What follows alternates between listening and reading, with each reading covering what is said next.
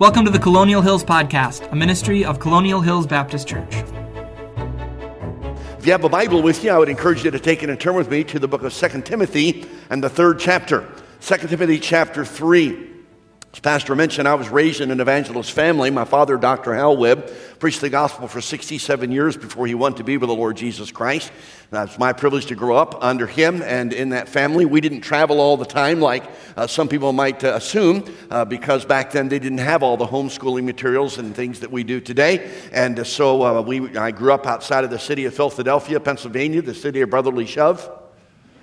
I'm sorry, that's Philadelphia, the city of brotherly love, voted about 10 years ago to be the world's third most unfriendly city.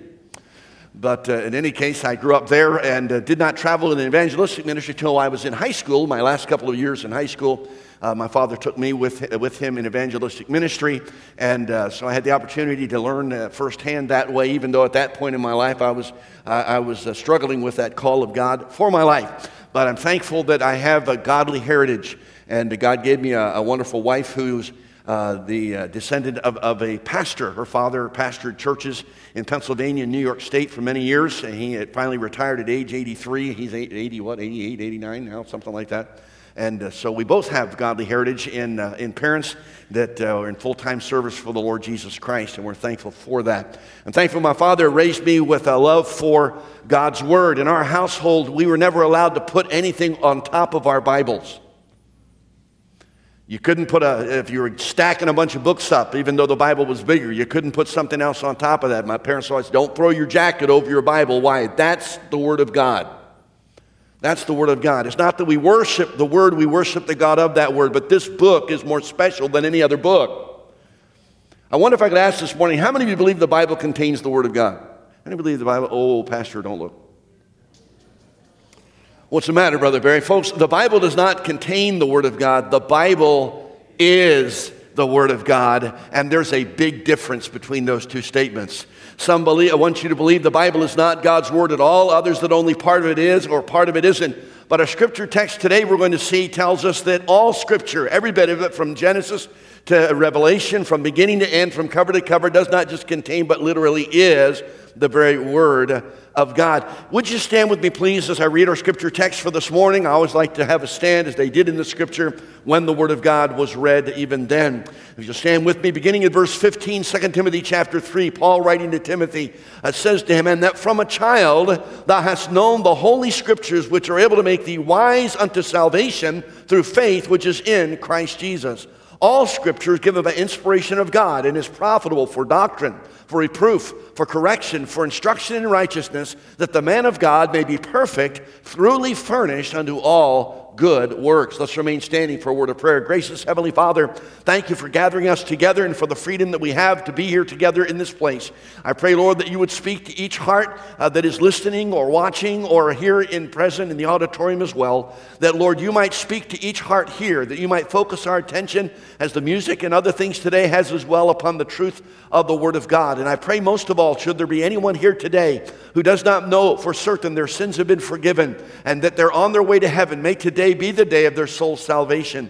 But I pray that those of us who are believers today would be able to go forth with a greater appreciation of and application of the Word of God in our hearts and our lives today. And we'll thank you and praise your name for what you'll accomplish in our midst today, for we ask it in Jesus' name and for His sake.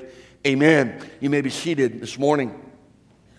I was preaching in Fairfield, California, about a mile from the Jelly Belly factory out there when after a Sunday evening service, a woman approached me. She had heard me say something negative in the message about women preachers. She said, "Brother Webb," said to my wife, actually she approached my wife first. She said, "Doesn't your husband believe in women preachers?" My wife said, "Well, no, he doesn't." She said, "Well, why is that?" So I happened to be walking by at the time, so my wife passed the buck off to me. She said, "Well, here he is. Why don't you ask him yourself?" So she turned to me and she said, "Don't you believe in women preachers?" I said, "No, ma'am, I don't." She said, "Well, why is that?" So I took her to the New Testament scriptures and showed her two passages of scripture that specifically speak about God's plan and purpose for women within the church. And I just finished reading the last passage directly to her out of the Word of God when she looked me in the face and said, "Well, I don't agree with that." I said, "Excuse me?" She said, I don't agree with that. I said, well, ma'am, it's not my opinion. I just read it to you directly out of the Bible. She said, well, isn't the Bible just a book written by men? Weren't most of the religious leaders of the world and even government leaders of the world up until the writing of the Bible women? And didn't a group of men just get together and make up the Bible so as to reverse the roles of society and subjugate and enslave womankind and raise? I mean, I never heard so much foolishness out of two lips in 10 minutes of my life as I heard from her. She claimed to be a Christian, but I wonder if anybody would be saved if they don't even believe at all. The Bible is the Word of God. Now, the Bible is God's absolute truth. Now, I know what the society says today. Oh, but preacher, there are no absolutes. Does anyone have a problem with that statement? I mean, aside from the fact that it's incorrect, think about it. The statement itself is an absolute. If there are no absolutes, you can't use one to say there are none, but that's the foolishness of mankind, who according to Romans chapter 1, even though the things of God from the creation of the world are clearly seen, being understood by the things which are made, even his eternal power in Godhead, so that man was without excuse, the Bible says man does not want to acknowledge God in his heart. And because of that, God has turned man over to a reprobate, a darkened mind, to dishonor himself. And all of the wickedness that we find so prevalent in the world around us today is listed there as a result of man's choice to disregard God and his word. But it is interesting to me that even though there are many, many believers in our Bible-believing churches today that say they believe the Bible truly is the Word of God, yet it's amazing to me how many people who are Christians and some that have been saved for years don't truly understand the very purposes for which God gave us His Word. What is the importance of God's Word? I want us to see from this passage of Scripture this morning that it tells us of three things for which God gave us His Word. First, He gave us His Word to lead us to salvation. Second, to lead His Word to strength, to lead us to strength. And thirdly, to lead us to service. Look first of all at verse 15. God gave us His Word to lead us to salvation, and that from a child that has known the Holy Scriptures, which are able to make thee wise unto salvation through faith which is in Christ Jesus. Notice the purpose is to lead us to salvation through the process of faith in the person of the Lord Jesus Christ. Now, as we said a moment ago, the Bible tells us God's absolute truth. It tells us the truth about the source of man. Contrary to what some would like us to believe, we did not evolve on this planet. We are not a piece of protoplasm caught in the cosmic matrix. We're not the survival of the fittest. The Bible says, in the beginning, God created the heavens and the earth. I like the song that my father and his associate, his music man, used to sing for years and years, that they made popular throughout the country and even around the world, that had a chorus that said, I'm no kin to the monkey. The monkey's no kin to me. I don't know much about his ancestors, but mine didn't swing from a tree. Now, the Bible makes it very plain to us that God made man, and He made the first man out of the dust of the ground and breathed into his nostrils the breath of life, and man became a living soul. It didn't happen by an accident. God purposed it. God planned it. He created man. He created the world. And the Word of God tells us this in Genesis 1 and verse 1. In the beginning, God created the heavens and the earth. Praise God, we're not a piece of protoplasm. We're not an accident. We are the created purpose of God, each one of us. And so the Bible tells you the truth about the source of man. Secondly, it tells you the truth about the sin of man. Now, I know what psychiatrists and psychologists today would like us to believe, that man is basically good. And left to himself upon this planet, man will create one day a utopia of it. There's a good Hebrew word for that, baloney. Nothing could be farther from the truth. Look around us in the world today, the warfare, the disease, the crime, all the other things that are taking place. That is the result of man. The Bible says, for from within, out of the heart of man proceedeth adultery, fornication, and wickedness of all different types and sorts. It isn't what comes into the man from outside that defiles him. It's what comes out of the inside. The Bible says in Romans 3:10, there is none righteous, no, not one. Romans 3:12, there is none that doeth good, no, not one. Romans 3:23, for all have sinned and come short of the glory of God. Galatians 3:22, the Scriptures have concluded all under sin. There's not a one of us here who can say we've even kept the first one of the 10 commandments of God. You're familiar with the Ten Commandments? What's number one? Thou shalt have no other gods before me. Oh, you say, Brother Webb, I protest. I've always believed in God. He's always been God to me. May I ask you all two questions we can all answer together. First of all, how many of us have ever done something we knew God said we should not do? My hand is the first one up. If you're honest, yours is up as well. Second question, how many of us here have ever not done something we knew God said we ought to be doing? Again, if you're honest, your hand should be in the air. What's the point, Brother Webb? It's very simple, folks. Anytime and every time we know what God tells us to do, and we choose our will and our way over His will and His way, we have just made ourselves the God of our lives, and we have violated the first commandment. I would submit to you this morning, there's not a believer here who probably does not break that law more often even after we're saved than we have before. Because how many times do we run the preaching of the Word of God or the Scripture that God puts in our heart past the sieve first of whether we agree with it or we like it before we decide if we'll do it? That subjects God to our will. That makes us God of our lives. And there's not a one of us who can say we've even kept the first commandment. So never mind the other 9. They're just as important. I don't want to minimize them. But the book of James clearly teaches that whoso keepeth the whole law and yet offendeth in one point is guilty of all. And so the Word of God tells us that God is not impressed with how good we are. Why? He knows how good we're not. He knows how good He made us to be. 1 Peter 1 verses 15 and 16 says, And as He which hath called you is holy, so be ye holy in all manner of conversation, because it is written, Be ye holy, for I am holy. So how many of us are just as holy as God is? None of us. That's why Isaiah 64 and verse 6 says, All of our righteousnesses are as filthy rags in God's sight. None of us is a goody two-shoes.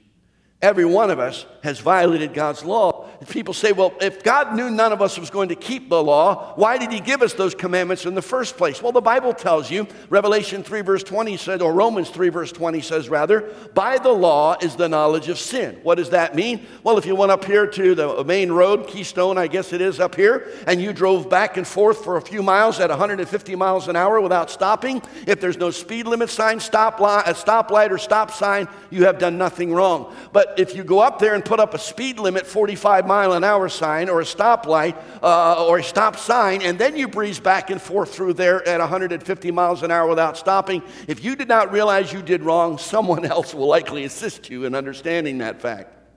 And an officer of the law will pull you over and say, didn't you see that sign? That's the purpose of the Ten Commandments.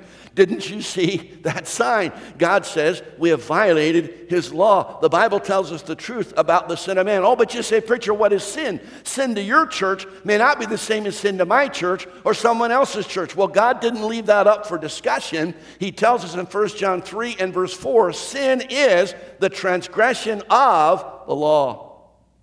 And because every one of us has broken the laws of a holy judge whose name is God, we are criminals in the sight of God. The Bible tells us the truth about the sin of man. Thirdly, it tells you the truth about the sentence of man. Because God is a holy, righteous, and just judge, He declared a punishment for sin. What is that? Ezekiel 18:4 says, the soul that sinneth, it shall die. Romans 6:23 says, for the wages of sin is death. Hebrews 9:27 says it is appointed unto man once to die. Now, I doubt that you got up this morning and stretched and looked out the window and said, nice day, I wonder if I'll die today.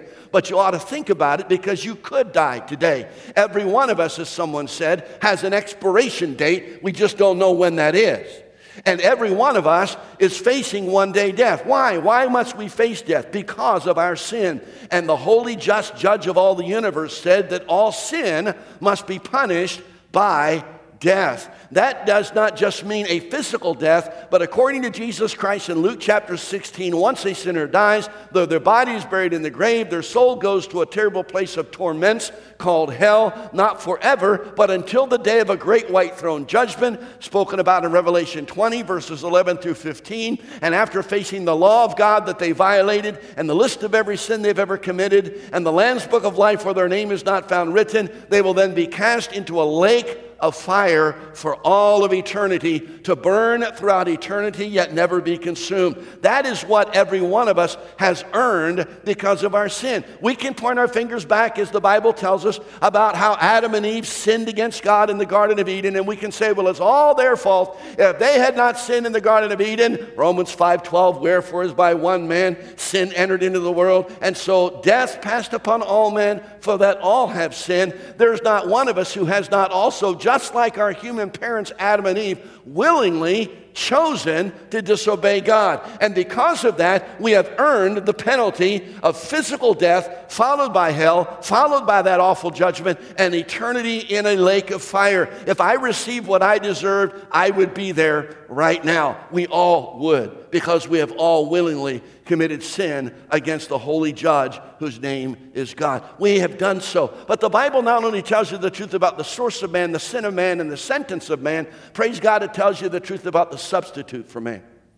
I was preaching in South San Francisco Bay Area of California when after the service one night, a young man approached me and he said, "Preacher, I do not believe in a God who wants to send people to hell." I said, "Neither do I." He said, "Yes, you do." I said, "No, I don't." He said, "Yes, you do." I said, "No, I don't." He said, "Well, don't you believe there is a hell?" I said, "Yes." He said, "Don't you believe that sinners who die have to go there?" I said, "Yes." He said, "Don't you believe if I am a sinner and I die, I will have to go there?" I said, "Son, if you die and end up in hell, I can assure you on the word of God that it was not his will for you to be there." He said, "How can you say that?" Because 2 Peter 3 verse 9 says, God is not willing that any should perish, but that all should come to repentance. John 3:16 said, "For God so loved the world that he gave his only begotten Son, that whosoever believeth in him should not perish, but have everlasting life." There is only one thing that a holy, just, and righteous God could do to remain holy and righteous and punish all sin by death, and yet make a way of forgiveness and escape and salvation for you and for me. It was not, as most man-made religions would have idea of, that he would lower his standards or change his laws to let us into heaven, because as some would say, God knows none of us is all that good, and if we just do the best we can and we help our fellow man and we're kind to our neighbor and we don't cheat in our business dealings and we don't abuse our family members, etc., why, God will let us into his heaven anyway. No, he will not. He cannot, because he cannot change who he is.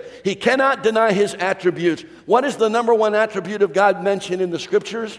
Most people would reply, God is love. I agree, God is love, but that's not the number one attribute mentioned of God in the Bible. The number one attribute mentioned of God is that God is holy. God is holy.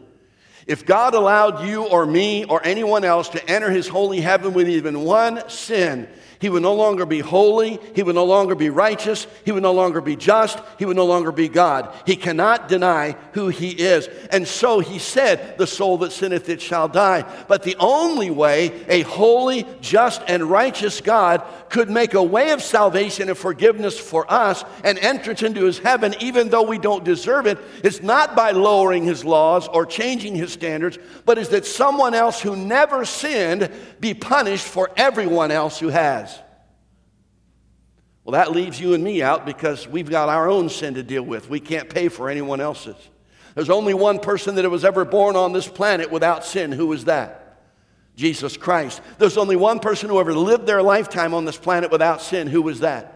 Jesus Christ. Therefore, there is only one person who could possibly go to an old rugged cross, take your sin and my sin and the sins of the world upon himself, and die in our place, be punished in our place. 2 Corinthians 5:21 says, for he hath made him to be sin for us, who knew no sin, that we might be made the righteousness of God in him. The Bible says in 1 Peter 2:24, who his own self bare our sins in his own body on the tree, that we being dead to sin should live unto righteousness, by whose stripes ye are healed. Isaiah 53:5-6 says, he was wounded for our transgressions, he was bruised for our iniquities. The chastisement of our peace was upon him, and with his stripes we are healed. The Bible tells us, all we like sheep have gone astray. We have turned every one to his own way, and the Lord hath laid on him, Jesus Christ, the iniquity of us all. That's why it tells us very plainly in Romans 5 and verse 8, but God commendeth his love toward us, in that while we were yet sinners, Christ died for us. And so the Bible tells us the truth about the substitute for man. A substitute is someone or something who takes the place of someone or something else. And Jesus Christ, God's Son, took your place and my place on an old rugged cross, bore our sins, was separated from the only time he would ever be separated from his own Father as he cried on that cross, my God, why hast thou forsaken me? Why? Because of the sin he was bearing. Whose? His? No, he had none. Our sin, your sin, and my sin separated him from his Father. And then the Father unleashed the sword of his punishment that you and I deserve for eternity and poured it out upon his own sinless Son, bearing our sin on that cross to pay the price in full for all of our sins, mine and yours. And so the Bible tells you the truth about the source of man, the sin of man, the sentence of man, and the substitute for man, but it also tells you the truth about the salvation of man. How can you and I be saved because of what God did? If he's not willing that any should perish, then how can we come to him and be saved? The Bible says there are three things we need to keep in mind. First, repent. Acts 3:19, repent ye therefore and be converted that your sins may be blotted out. 2 Peter 3 verse 9, God is not willing that any should perish, but that all should come to repentance. Luke 24 verses 46 and 47, Jesus himself said, it was meet that the Son of Man should be crucified, buried, and the third day rise again, and that repentance and remission of sins should be preached in his name to all men. What does it mean to repent? Well, if I walked up to you today and I slapped you across the face, whack, that'd be very startling, wouldn't it? And I said, oh, I'm so sorry. I don't know why I just did that. Please forgive me. You say, okay, Brother Webb, you're a visiting evangelist. I'll give you a break and we'll forgive you. I say, thank you for being so kind. And I nail you again. Whack. And I said, well, you nasty hand, you stop that. Would you forgive me again? You say, okay, I guess I'll forgive you again. I say, thank you for being so gracious. And I slap you again. Whack. And I say, would you forgive me again? I don't know why I keep doing that. You say, oh, well, I'll be Christian about it. I'll turn the other cheek. I say, good, I'll hit that one too. Whack! How many of you folks think I'm truly sorry I'm slapping you in the face? Nobody. Oh, come on, everybody. I said I was sorry. I said the magic words. Doesn't that mean anything? No. How do you know I'm not sorry? Because I keep on doing what I say I'm sorry for. So let me get this straight. If I'm truly sorry, I'm making an impression on your face the FBI could identify the fingerprints of. What am I going to do besides say I'm sorry? I'm going to stop. I can tell them up north. If you're in the southeast, it's y'all quit. Or if it's a group, all y'all quit. But it means the same thing. I'm not going to keep doing that over and over and over again. I'm so sorry. Please forgive me. You're so gracious. You're so kind. I'm going to say I'm sorry. I'm going to be turning away from what I said I was sorry for. That's repentance. You and I, if we are going to be saved by God's salvation, need to come to Christ with repentance. It is not just a fire escape deal to stay out of hell, or fire insurance, if you will. Some people hear a preacher preach about hell, fire, damnation, and torment, get scared to death and say, oh man, I don't want to suffer in a lake of fire for eternity, but I don't want to change how I live my life either. So they say, tell me what prayer I have to pray. Oh yeah, dear Jesus, please save me. Now that I prayed those magic words, I'm going to keep lying and cheating and stealing and gambling and everything else I did before, because hey, I prayed the magic prayer. I get to go to heaven. Amen. Don't believe so, friend. Why? If you don't mean business with God, he does not do business with you. Have you repented? Then what? Believe on Christ. Acts 16:31. The Philippian jailer asked Paul and Silas the night the earthquake took place in his jail and nobody escaped. And he said, what must I do to be saved? They did not say join our church. They did not say get baptized. They did not say turn over a new leaf or do so many good deeds or go on a pilgrimage or pray so many times a day in a certain direction.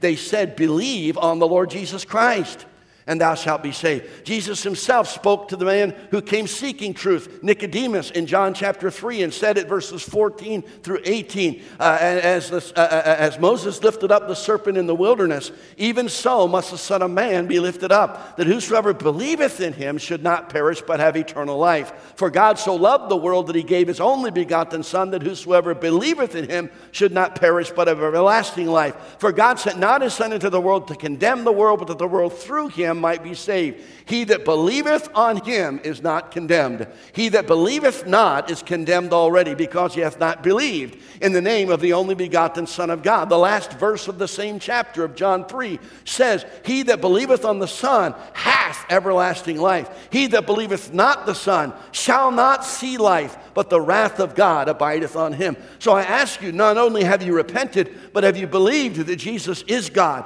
that he left the glories of heaven, came into this world, lived a sinless life, died on the cross in your place, was buried in the grave, rose again the third day, and that only he can save you. For the Bible says in Acts chapter 4, verse 12, neither is there salvation in any other, for there is none other name under heaven given among men whereby we must be saved. And if you have repented, and if you have truly believed, then have you received him? I talked to lots of folks in my lifetime, and I've said, do you realize you're a sinner? Yes. Are you sorry for your sin? I guess so. Would you like to call on the Lord and ask him now to save you from your sin? Well, not today, preacher. I'll do it some other time. I'll do it when I get older. I'll do it when I get home. I'll do it whatever, fill in the blank.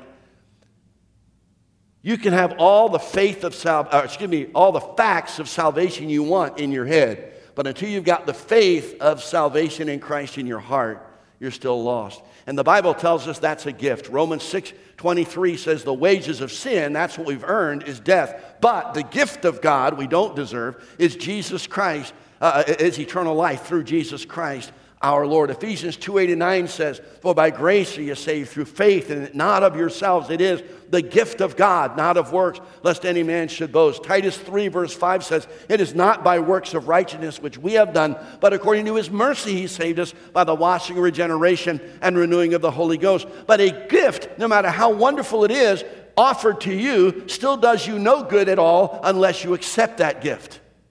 And that's why the Bible then says, Romans 9, 10, and verse 13, that if thou shalt confess with thy mouth the Lord Jesus, and shalt believe in thine heart that God hath raised him from the dead, thou shalt be saved. But with the heart man believeth unto righteousness, with the mouth confession is made unto salvation. For whosoever shall call upon the name of the Lord shall be saved. And then verse 13 says, for whosoever shall call upon the name of the Lord shall be saved. So plainly that you can put your name where it says whosoever.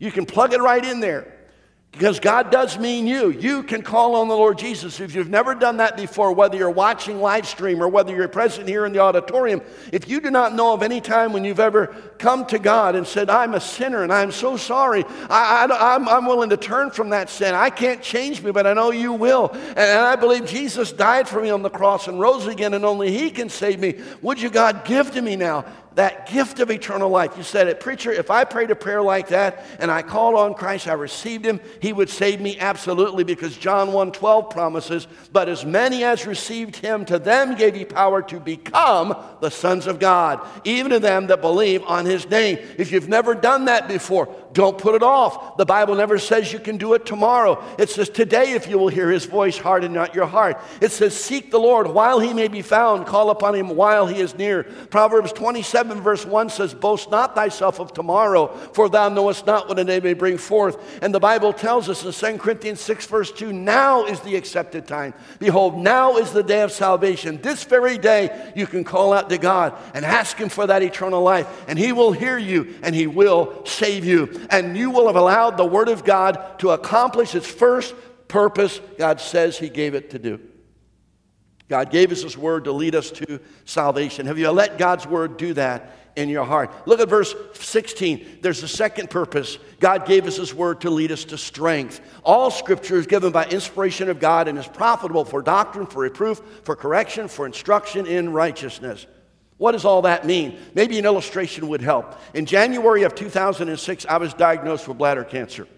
I didn't want to hear the word cancer, the word surgery. I heard both of those things. They did surgery to remove 4 tumors from my bladder. They said, we got everything out. As far as we know, all you need to do is just have a checkup every 3 months to make sure it does not come back. I didn't have an opportunity for another checkup in my schedule until 4 months. And when I went to a different doctor in a different state and they did that checkup, they found 15 more. Now, the doctors typically did the same thing when those things happened. The first thing they did was give me doctrine. Here is a chart of the human body. Here is where your bladder is. Here is what its function is. Here is what's going on there. This is what we're going to have to do about that. Now, some of those were facts and information that some might have thought were dry or whatever, but I needed to know all of those facts so I would know where I stood and what they were going to do about it.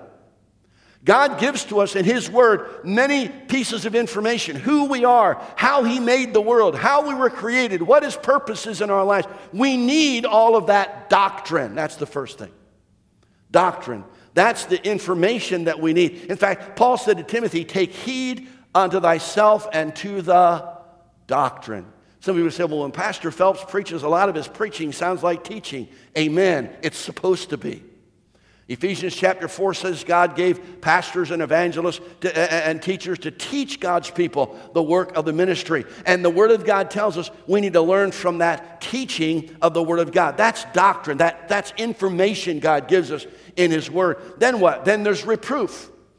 The regular doctor didn't do this, but the naturopathic doctor we became involved with at the same time started to pick on me. You know, Mr. Webb, you have cancer because you don't get enough rest at night, you don't get enough exercise during the day, and you eat garbage. You need to make some changes in your lifestyle. Don't you just love it when somebody says to you, we need to have a talk? You have a problem. No, we get all prickly and defensive and ready to make excuse and point at other people and the rest of those kind of things. We don't like it when somebody wants to point out faults with us. But it is interesting to me that most people appreciate a mirror. Most of you saw one before you left your house this morning. And if you didn't, we can tell. But I appreciate the stores that have figured out that men run out of things to shop for before our wives and daughters do. So they've put a nice comfy chair in the ladies' department where we can sit down and rest our weary bones while our wives and daughters continue to try on everything in the store and either buy it all or none of it. But each one of those sections, it seems like, has at least one mirror, and usually in that section of the store, a bank of mirrors at different angles so the ladies can see what they look like from every side that way. It is interesting, fellas, if you've sat in that chair very much and watched people go by, there are some people who cannot pass a mirror without stopping to look. It's, I need to fix my hair, or, I have an eyelash that's coming unglued, or, my lipstick needs to be redone, or something else that way. I've never seen anybody who saw something wrong there go to the customer service desk and say, see here, I want to see the manager. There's a mirror over there in that section that showed me my hair is messed up, and my lipstick needs refreshed, and my eyelash is coming unglued, and it damaged my self-esteem. And it made me feel bad. And I want you to take that mirror down. In fact, I want you to take all the mirrors down in your store, or I'm going to find another store to shop in that doesn't have mirrors. How do you like that? Know where I'm going with that? There's some people that hear the gospel, get saved, they come to a good Bible preaching church, and the pastor begins to preach the whole counsel of God, and God's Spirit begins to point out things in our lives that are not pleasing in His sight, and there are people that get mad at the pastor, and they come to the preacher and say, I don't like the way you preach, I don't like this stepped on my toes, and that made me feel bad, and it damaged my self-esteem, and if you don't quit preaching that, I'm going to go down to the road to one of those mega churches with the curly-haired guys with a big smile, and they don't talk about that kind of stuff there.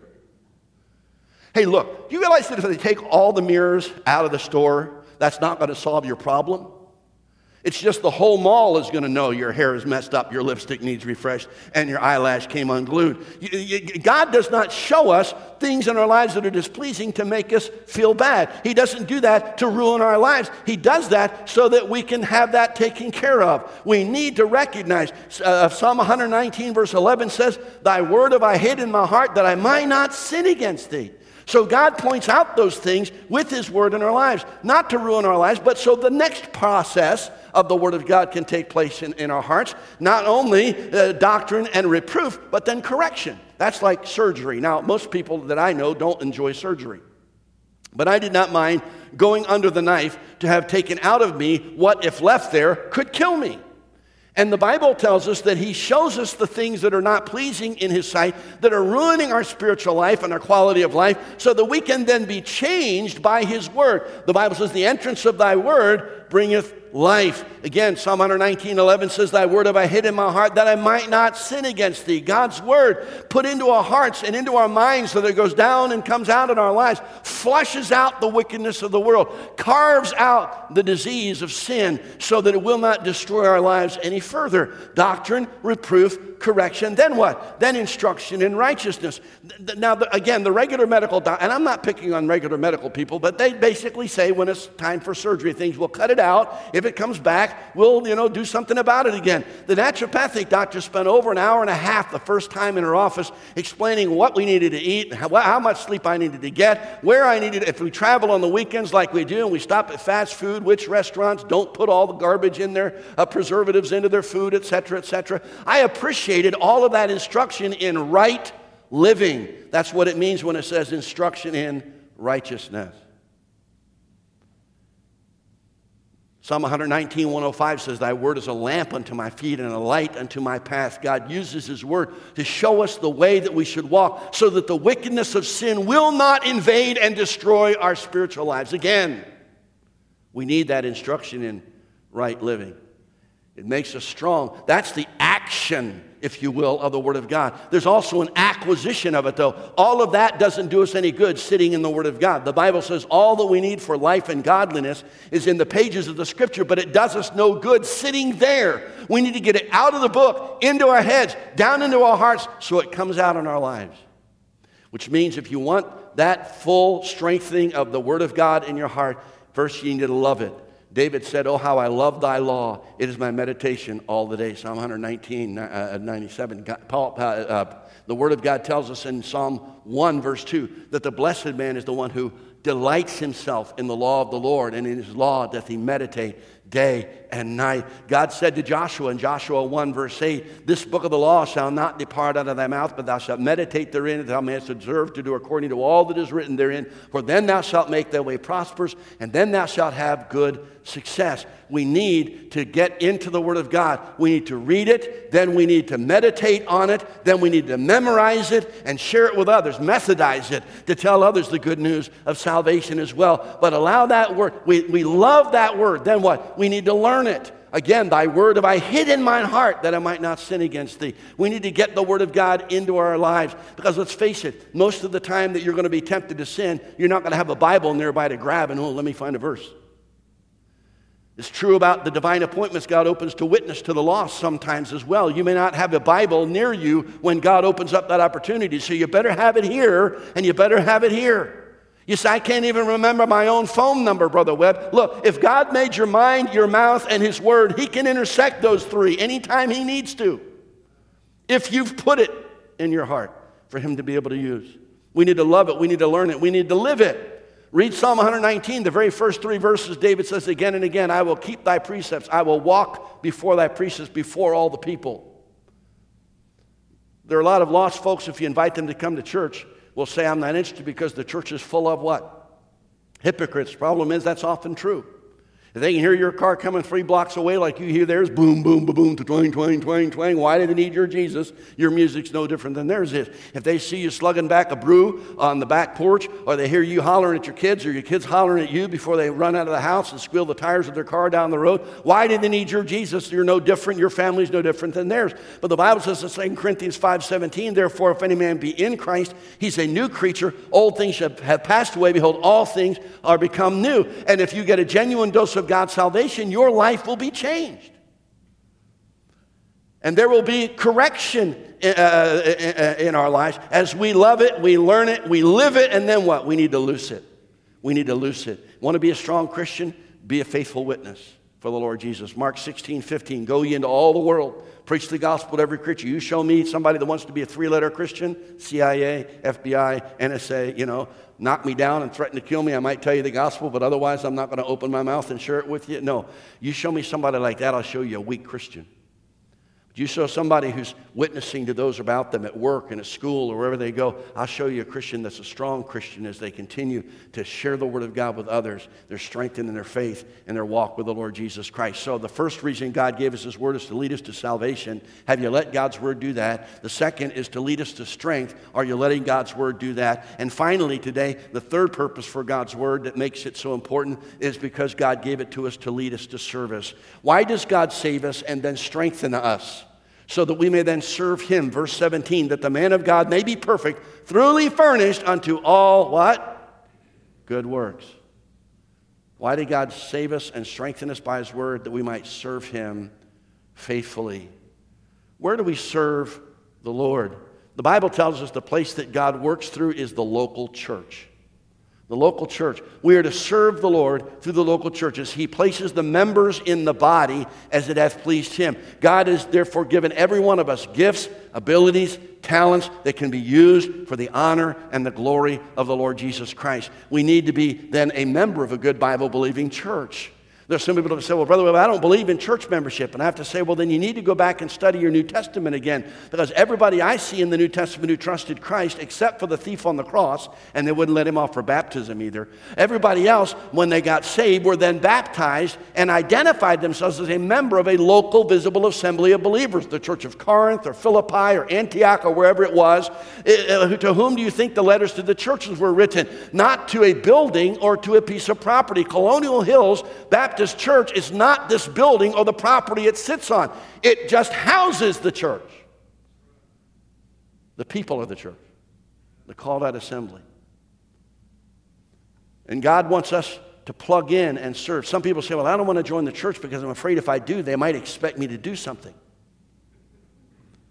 I mentioned I'm a chalk artist, or I like to draw. I'm not much of an artist. I just like to draw. But in any case, there was a lady in one of our meetings that was asking me at the beginning of the week, where do you get your chalk? Where do you get your paper? How did you do the board and all the rest of that? And I explained those things to her. But on the last night of the meeting, she came to me. She said, Brother Webb, I've been thinking about this on this week. If I get all this stuff together, my husband's going to expect me to use it. I said, man, can I tell you something? If you know you have the talent, God already expects you to use it. What talent has God given to you? You know, I play brass instruments in our ministry. I carry 4 of them along with us. But, you know, I didn't used to play brass. I didn't start playing until I was out of college several years. And after my associate passed, just right before my associate in ministry passed away of a brain aneurysm. But I didn't even used to play along with congregational singing during singing in church services. I was in a church in Virginia. There was a man with a trombone, and there were 2 fellows with trumpets on either side bracketing him, and they were playing with the congregational singing, and the man with the trombone kept bothering me all at the beginning of the week. Why don't you play with us? Why don't you play with us? Come on, we can use the extra brass. And I said, no, you don't want me to play. I'm not any good. I make mistakes.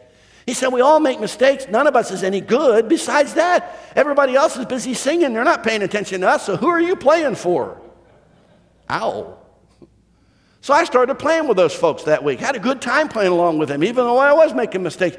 And I found out Thursday of that week, brother, that fellow who said none of us is any good was the first chair trombonist for the United States Navy Band. None of us is any good. What kind of ability do you have? There are some people that sit in the pew and listen to the choir sing that should be singing in the choir.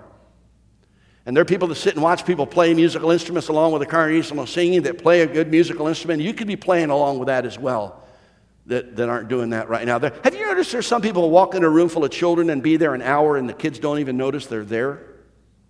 And there are other people who walk in a room full of children, within 5 minutes all the children are sitting around them listening to what they're saying. You should be teaching Sunday school, or children's church, or a Bible club, or VBS, or something. God has given you an ability to be able to do those things for Him. When I was growing up, I could imitate all the cartoon characters' voices.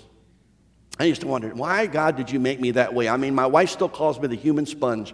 If I get to some part of the country where they have an accent and I'm there very long, I'll pick it up. My mother was from L.A., Loa, Alabama. And if I go down that part of the country even still, by the time I've been down there for a month, I'll be preaching like this.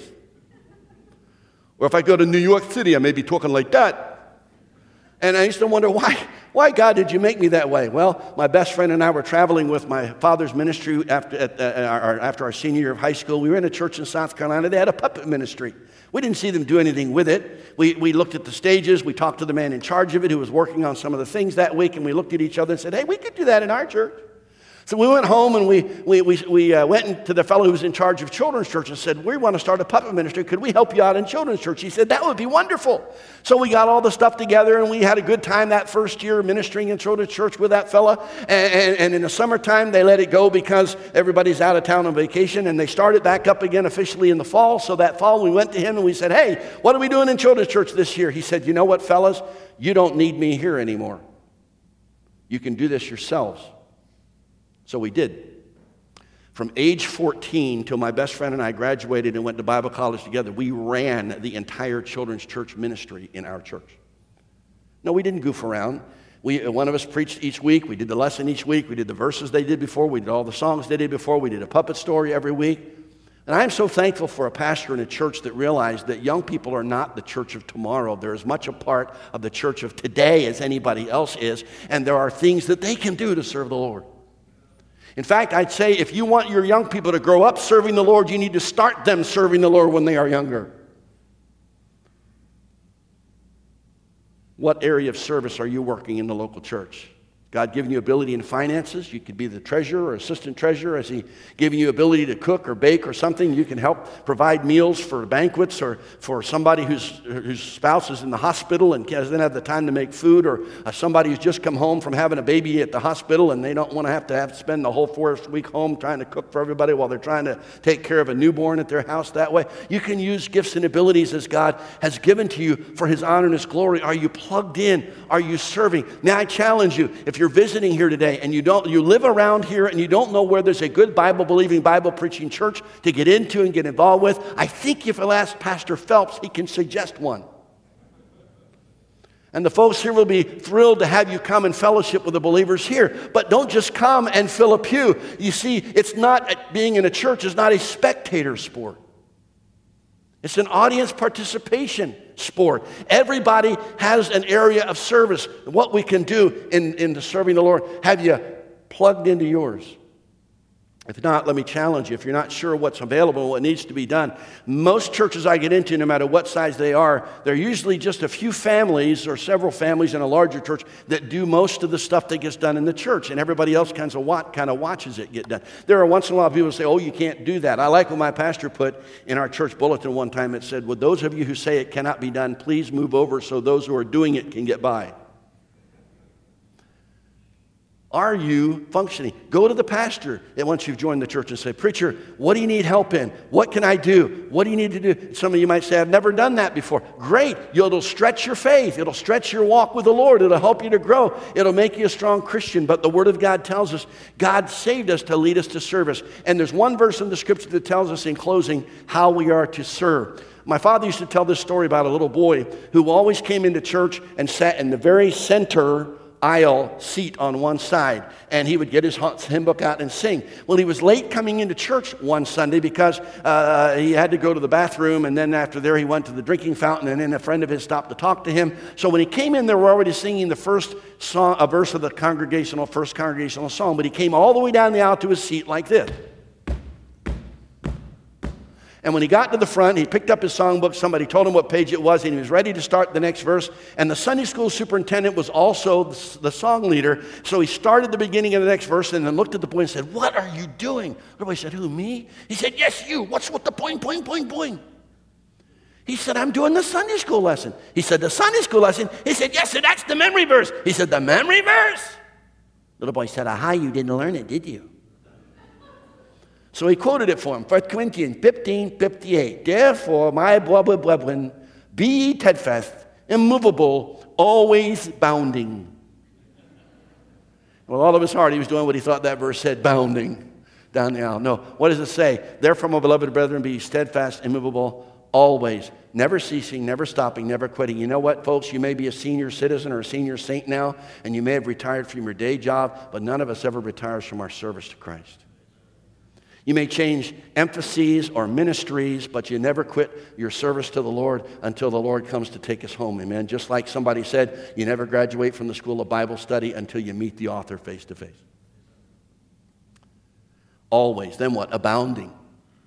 The Bible says we're not to stay static in our faith. Add to your faith virtue, to virtue knowledge, to knowledge temperance, etc., etc. We're not to remain static. We're to be progressing. We're to be growing, which means you need to step out and do more for the Lord. The longer you're saved, you ought to be able to accomplish more for the Lord Jesus Christ. You say, well, I've been doing the same thing for so many years, I can do it with my brain in neutral. That's not a good thing. God speaks about people who in the Word of God served Him, but that their heart was far from Him. No, we need to be on fire for the Lord as we serve in whatever area of the church. But maybe what you need to do is step out and involve yourself in a different ministry now that'll stretch you, and turn around and train somebody else to take over what you were doing. God said that to Timothy, the things that thou hast learned of me among many witnesses, the same commit thou to faithful men who shall be able to turn around and teach others also.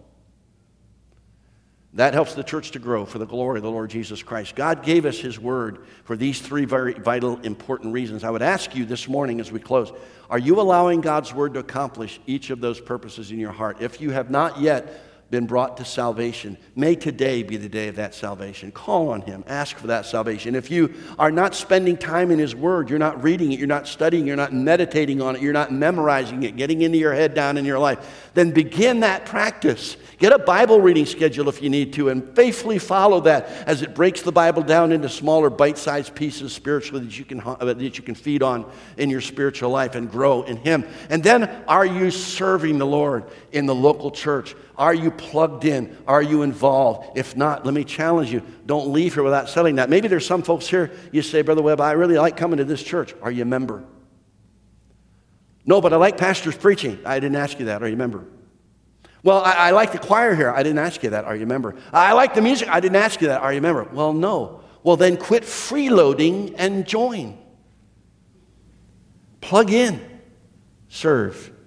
And as we close this morning, it'd be wonderful even if you came and just shook the pastor's hand this morning at the altar here, or see him on the way out this morning and just shake his hand and say, Preacher, we want to join the church. We're not just going to keep coming. We're not just going to attend. We want to be a serve in the Lord here too. We want to be plug in. Want to be a member. How can we serve? Here's what we may be good at or whatever, and get busy growing in the things of the Lord Jesus Christ. God gave us His Word to lead us to salvation. He gave us His Word to lead us to strength. He gave us His Word to lead us to service. This podcast has been a ministry of Colonial Hills Baptist Church, a church home for all people. If what you've heard has been an encouragement to you, please subscribe on iTunes, Spotify, or Google Podcasts. If you'd like to connect with Colonial or find more resources, you can find us online at colonialindy.org. You can also check us out on Facebook and Twitter. Thanks for joining us today, and we hope to see you next time on the Colonial Hills Podcast.